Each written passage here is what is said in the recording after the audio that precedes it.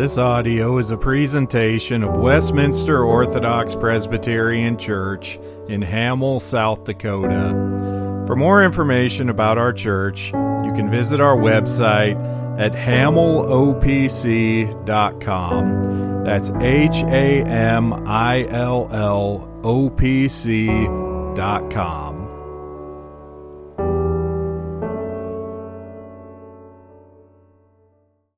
If you would please turn in your Bibles to the end of John chapter 7.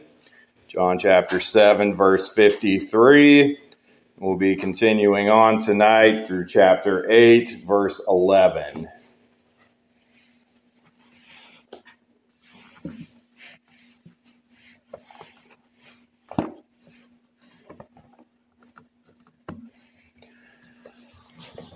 John 7:53 through 8:11. Hear now the reading of God's word. And everyone went to his own house, but Jesus went to the Mount of Olives. Now early in the morning he came again into the temple, and all the people came to him, and he sat down and taught them. Then the scribes and Pharisees brought to him a woman caught in adultery. And when they had set her in the midst, they said to him, "Teacher, this woman was caught in adultery in the very act.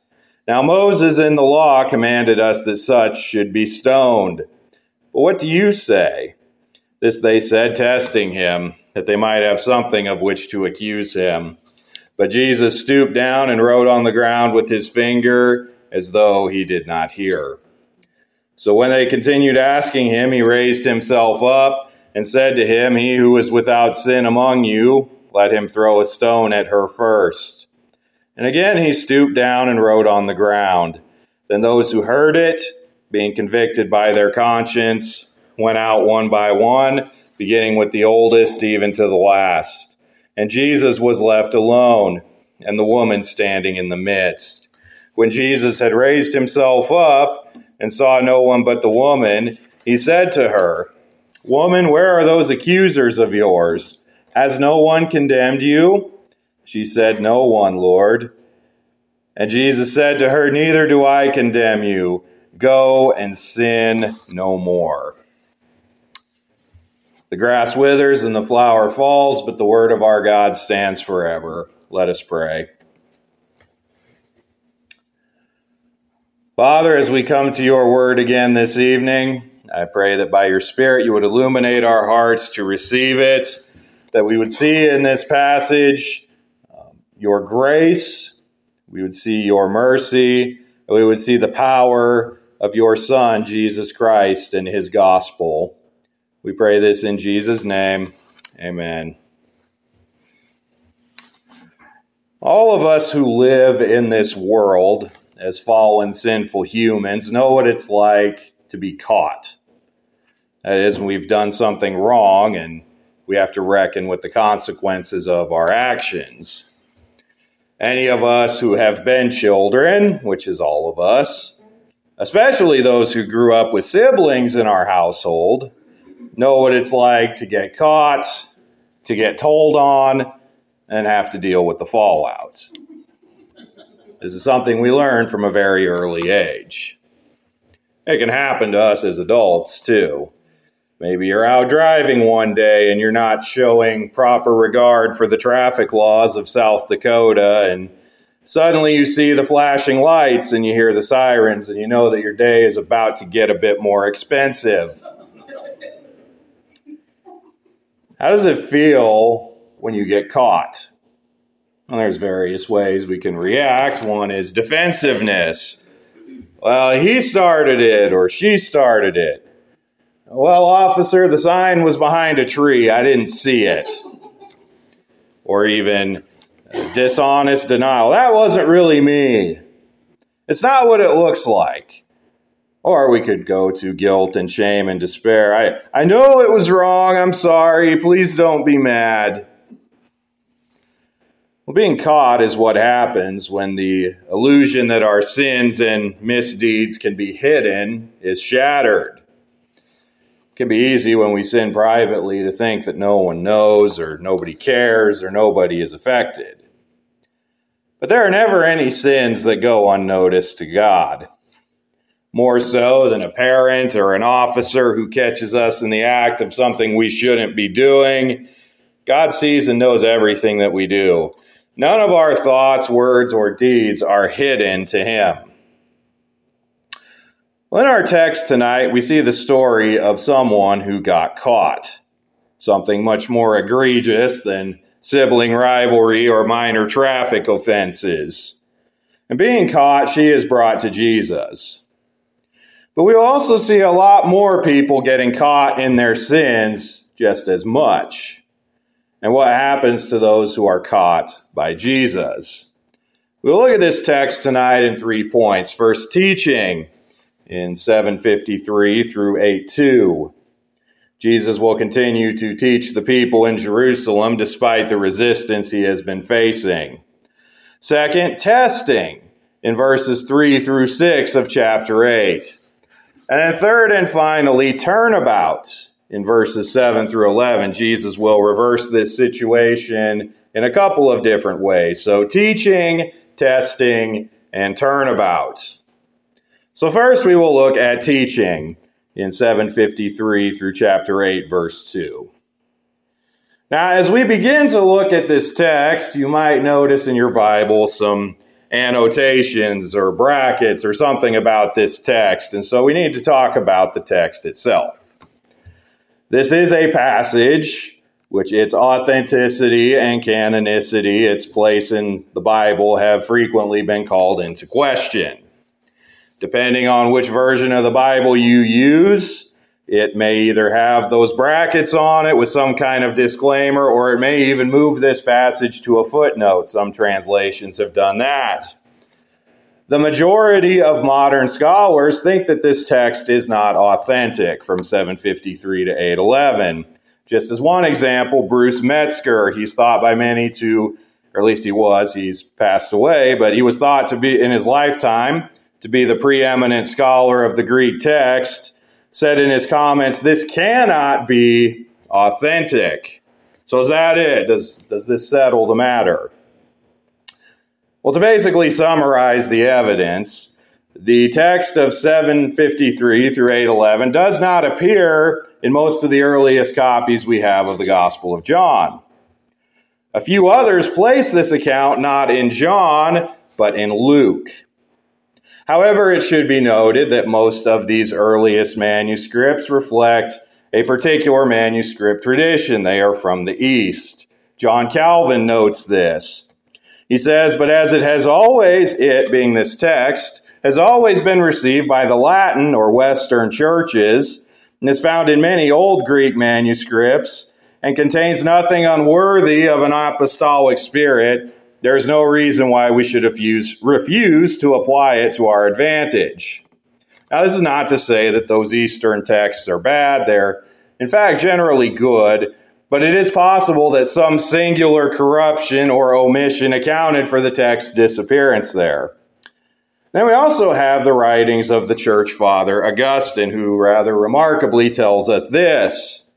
He says, quote, certain persons of little faith, or rather enemies of the true faith, fearing, I suppose, lest their wives should be given impunity in sinning, removed from their manuscripts the Lord's act of forgiveness toward the adulteress, as if he who had said, sin no more, had granted permission to sin.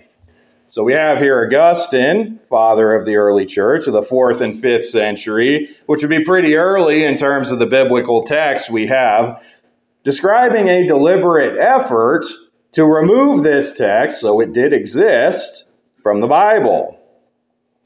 Now to this, commentator William Hendrickson adds, closely connected with this is the fact that asceticism played an important role in the sub-apostolic age. So asceticism being these dualistic practices of self-denial that led to the rise of things like monasticism, things like the prohibition of Roman Catholic priests to marry, all these sorts of things about denying the self and these practices of separating from society and things of the world. And Hendrickson continues, hence the suggestion that this section was at one time actually part of John's gospel, but had been removed from it, cannot be entirely dismissed. In other words, we have evidence that points to the fact that it was there and was, in fact, in many of these manuscripts taken out. Now, it's also notable that most of the modern commentators who say this text is not authentic, they still believe that the event it's describing happened. Isn't that just fascinating? So what is the verdict? My opinion, do with that what you will, is that this is a real text. We could potentially dispute where it goes, but it is clearly very old, and we have from Augustine strong evidence it was around in his day, was around in the early church, and some didn't want it and deliberately wanted it taken away. It was removed from some texts at a time when many of the most important texts in our tradition were being compiled. So I think this is an authentic text. I'm going to approach it as such. So after all of that, by way of introduction, what does this text actually say?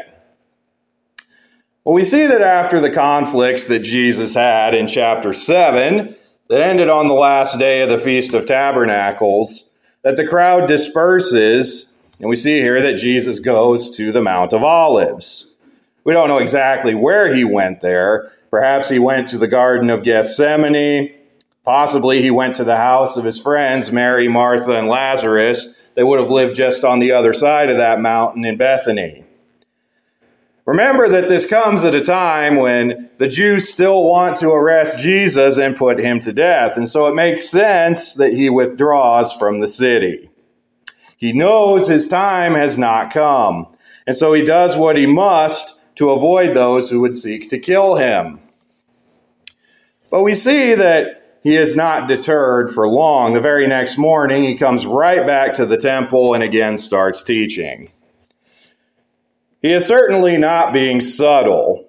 He is not operating in fear of his enemies, for he is sovereign over them. Jesus will not be given over to them until the appointed time. He knows this. He is in control over this. Jesus will not suffer and die until he purposes to suffer and die, because he has rule and power over all things and all people. He can go to the temple. He can go to the hub of his enemies, the place where they would all be gathered and where they would all be focusing the most attention, because he knows that they can do nothing to him apart from his will and cooperation. So Jesus is again teaching in the temple. This time we are not told what he teaches, but his teaching is about to be interrupted anyway, which brings us to our second point. After teaching, we come to testing in verses 3 through 6 of chapter 8. We see that the scribes and Pharisees, those who have been so regularly opposing Jesus and seeking to arrest him, bring to him this woman who has been caught in the act of adultery. Based on the Greek language used, it seems that she would have been a married woman who had been unfaithful to her husband. Beyond that, the details of who she was and how she was caught are not described, which is probably for the best. But at any rate, they bring her to Jesus. Now, why would they bring her to Jesus? Adultery was, rightly, in that day, a crime. It would seem the right thing to do in this situation would be to take her to court, put her on trial, and hand down whatever verdict is just in that situation. Of course, the typical penalty for adultery in that day was death.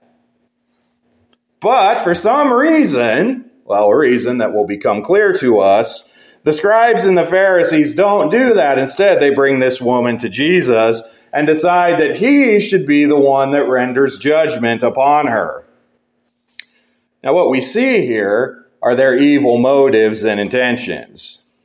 They're not interested in doing actual justice. This has already been shown in how they have conspired against Jesus thus far to murder him, to put him to death apart from cause and due process. Now they have this woman who has been caught in something very evil, No one is excusing the evil of what she has done. But the actions of the scribes and Pharisees here are also evil.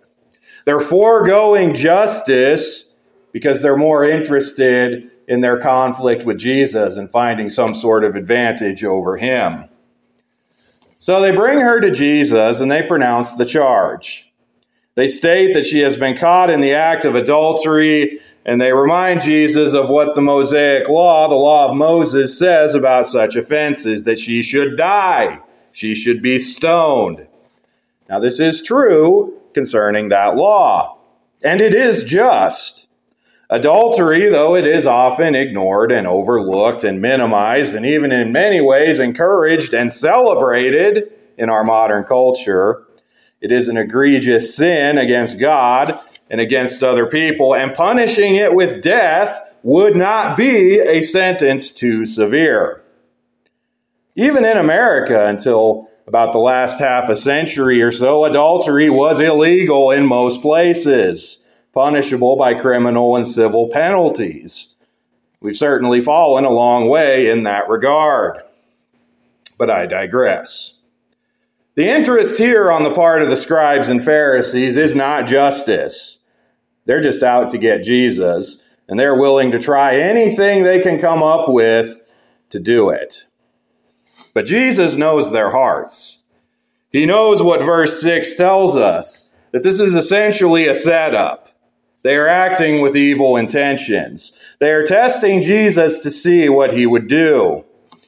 It's highly probable that they don't even intend to carry out any kind of judicial process or sentence on this woman. They're merely using her as a pawn in their scheme against Jesus. So what exactly is the testing here that they are putting to Jesus? Well, there are some different possibilities. John Calvin thinks that the test is essentially to force Jesus to choose between the sentence of the Mosaic law, which would be death for adultery, and the grace and forgiveness which he has been teaching. Either he would prove himself lawless or hypocritical. That was the trap that they were trying to get Jesus to pick one side of. If this is so, then the scribes and Pharisees are making a common error. Law and grace do not exist in opposition. God's law is always good and just and righteous. Grace and forgiveness come through Christ to his people, but this does not in any way make the moral law bad or evil or no longer applicable. So if this is the trap they're setting for Jesus, they're trying to force a choice between the law and his teachings of grace and the favor that he has among the people. But there is another possible explanation for what the Pharisees are trying to do. This one's noted by William Hendrickson, and it's one more practical and political. While Jewish law called for the woman to be executed for adultery, the law of the occupying Roman Empire did not allow the Jews to carry out capital punishment on their own. They had to have the consent and the agreement of the Roman authorities. This will be the issue when they finally do arrest and prosecute Jesus. This is why they have to go to Pilate. They have to get him to approve the death sentence. So if this is the trap, they're forcing Jesus to choose between the Jewish law, again, the law of Moses, and the capital punishment that it would require, or the Roman law, which to violate the Roman law would make Jesus a criminal and a vigilante to the ultimate highest law of the land at that time. Now, I would say that probably it was more likely the first scenario, that they were trying to force Jesus to judge against the law of Moses, because they were looking for a charge to bring against him so they could discredit him. Really, what they were probably trying to do is overcome Nicodemus's objection that we saw last time, where Nicodemus had called out the other scribes and Pharisees for seeking to arrest and punish Jesus without hearing, without process. It seems now that they're trying to trap Jesus in such a charge. Basically, okay, Nicodemus, you want your trial? Well, we'll give you something to try him for. This shows just how great their corruption is, how deep their hatred of Jesus is, how far they are willing to go. He had done no crime, but they are basically trying to manufacture crimes and trap him in them and hang him on technicalities. This is how bad they want to get rid of Jesus. And Jesus knows all of this. As I said, he initially just ignores them. He is riding on the ground. He's not even looking. He is giving this sham proceeding all the dignity it is due, which is none. But they persist. And this brings us to our third point. Turnabout. In verses 7 through 11, we actually will see two cases of turnabout. First, for these scribes and Pharisees, and then for the woman herself. So first, we will look at the turnabout for the scribes and Pharisees. In verse 7, after they continue to press Jesus for an answer on this, he finally gives them a response. He who is without sin among you, let him throw a stone at her first. So what has Jesus just done? Well, for one, he has defeated the trap that the scribes and Pharisees have set for him. They want him to say something ill-advised about the Mosaic law that will either incriminate himself to them or incriminate him to others. But instead, he shifts the burden back where it belongs, on these evil men with their evil intentions who seek to kill him. Now, some have taken from Jesus' words here an overly broad prohibition on any kind of judgment, any kind of condemnation of sin. It can be misused sort of like Jesus' other words in Matthew 7:1, the one verse that everyone in our day knows, "Judge not lest ye be judged." People like to quote this verse similarly. "You who have no sin, cast the first stone." Well, this is not a general prohibition of anyone who is a sinner to condemn or even punish sin in ways good and proper and legal. What this is a prohibition of hypocrisy. Do not seek to condemn another's sin while justifying or neglecting or ignoring your own sin. And in the case of these scribes and Pharisees, their sin is that, and it is against Jesus himself. It is greater than the sin of this woman. They have been seeking this whole time to murder Jesus. They have already murdered him in their hearts by their hatred. And now they're seeking to bring him in on false and manufactured charges so that they can murder him in the flesh. This is the turnabout for the scribes and Pharisees. They thought they had set the perfect trap. They thought they were so clever. They thought, oh, we've really got him this time. They thought they had given him no way out. Surely he would not want to pronounce a death sentence against this woman, not that it was his place to do it anyway. And yet he cannot afford the fallout of condemning the law of Moses. But what happens? Instead of them getting Jesus in their trap, they find themselves confronted and condemned themselves as guilty of greater sin. But what about this woman? Is Jesus ignoring the law in setting aside the punishment for her adultery? Is he making light of her sin like it doesn't matter? Well, this is the second case of turnabout that we see in this text. After Jesus renders his verdict, he goes back to giving this proceeding the dignity it is due, again ignoring them and writing on the ground. Now, many have speculated what exactly is Jesus writing on the ground, but we simply don't know. It would be pure speculation. But he is doing this, and as he's doing this, the scribes and the Pharisees, after he has pronounced this, they all leave. Why? Well, we read that they're convicted by their consciences. They knew, though they would have hated to admit it more than anything, that Jesus was right. They came here to trap him, but he has trapped them. They know that they would be unrighteous to proceed any further with this sham proceeding, this kangaroo trial that they have cooked up. And so one by one, from the oldest to the youngest, They file out, leaving just Jesus and this woman there. Now, after they are all gone, Jesus asks the woman, "Where are those accusers of yours? Has no one condemned you?" Now, he already knows where they've gone. They failed in their evil endeavor, and they have left in shame. And in doing so, they have further betrayed their own disinterest in justice. If they really were interested in carrying out a just sentence against this woman for adultery, they would have done it a certain way. They would have taken her to the proper lawful courts. There would have been a proper lawful proceeding. They would have taken her, tried her, condemned her, and punished her according to the law of the land. But they don't. I mean, there's no reason why when they left they couldn't have taken her with them and done that instead. The fact that they leave shows that they were never really interested in doing that. This was all just a ploy to get Jesus. They never meant to condemn this woman for her crime. And so Jesus, knowing that she has not been condemned, also says, "Neither do I condemn you." Now, this is another statement in this passage from which has been inferred some errors. Some take from this the idea that Jesus is no longer concerned about justice and punishment against sin.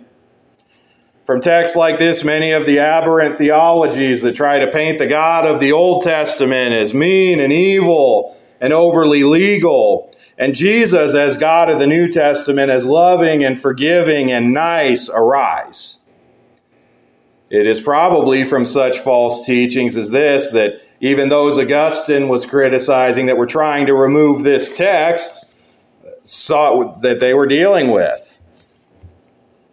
Some people even now will say that none of the Old Testament law remains binding in the New Covenant. But all of these views are false. Jesus is not turning blind eyes and deaf ears to sin. But what he is doing here is twofold. First, he is properly exercising his earthly purpose and station. They had no business bringing this woman to Jesus and making him pronounce the judgment upon her. That was their job. They should have been doing it. But they weren't doing it, and they didn't even want to do it. Jesus did not come to replace the earthly authorities in that time and place. He didn't come to rule over Jerusalem and punish crime. He came to proclaim his gospel and to seek and save the lost sheep of the house of Israel. One of those lost sheep stood there before him, this woman.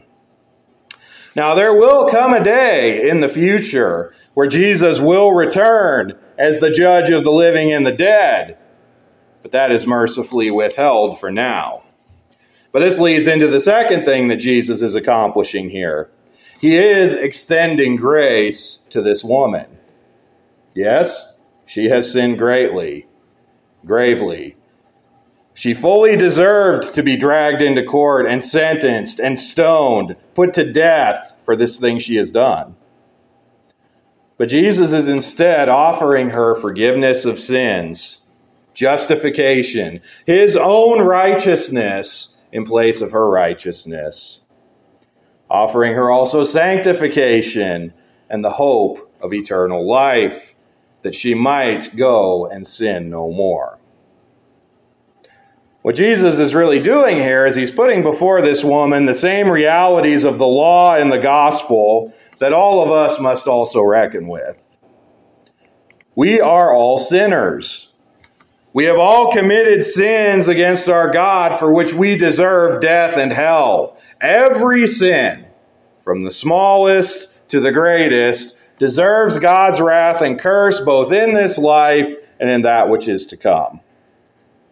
We might not have committed adultery or conspired murder like those in this story. Maybe you have. But we have all sinned against God in various times and ways. Even the sins we don't think much of, the white lies, the coveting, the lust, the things we may not even see as that egregious. These too deserve God's wrath and curse. We have all sinned and fallen short of the glory of God, and the wages of that sin is death. But in the face of our curse and condemnation comes our Lord Jesus Christ. He is God the Son. He is the second person of the Trinity, come in the flesh as a humble servant. He and He alone kept the law perfectly without sinning. He died a criminal's death on the cross, though He did nothing to deserve it. Why did He do this? He did this that He might satisfy the wrath of God that was due on us for our sins. Though you stand before God as one accursed and one sentenced to death, God Himself, the judge, has made a way for your salvation. As He called this woman to go and sin no more, so He calls you. Repent of your sins, turn from them, believe on the Lord Jesus Christ, who has been revealed to you as your only hope and the only satisfaction and forgiveness of sins. Receive His Holy Spirit, by which you are sanctified, so that you might go and sin no more. And then and only then have the confidence that your remaining sins are covered, that your life is hidden eternally with Christ. That is the gospel freely offered to you this day. But Christ not only offers justification, He does offer sanctification. He doesn't save us so that we can continue to live the same lives and be the same people. He tells this woman to go and sin no more. Perhaps you're here tonight, you think yourself a Christian, but you continue in your sin. You might hide it, you might rationalize it or justify it. You find some way to identify with it. Christ gives us new life, but this causes us to live a new life. He does not make light of our sin. Our sin was so egregious that it required His death.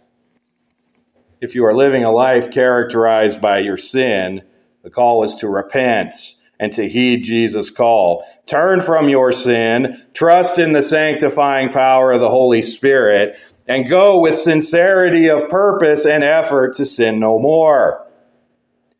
Because there will come a day when Jesus returns in judgment.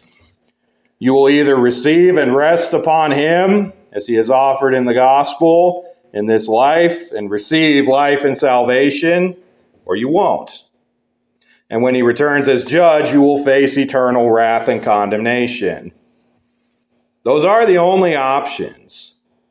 And so may we all be found in Christ on that day. Let us pray.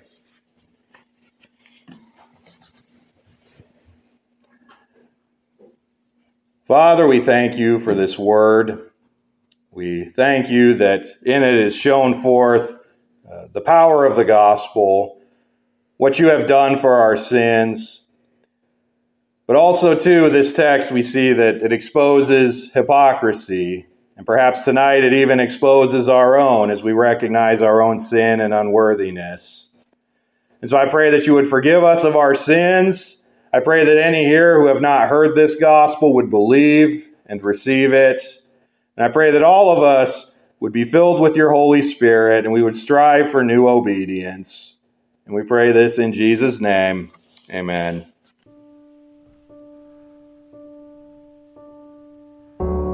Thank you for listening to this audio presentation of Westminster Orthodox Presbyterian Church in Hamel, South Dakota. For more information, you can visit our website, hamillopc.com. That's HAMILLOPC.com.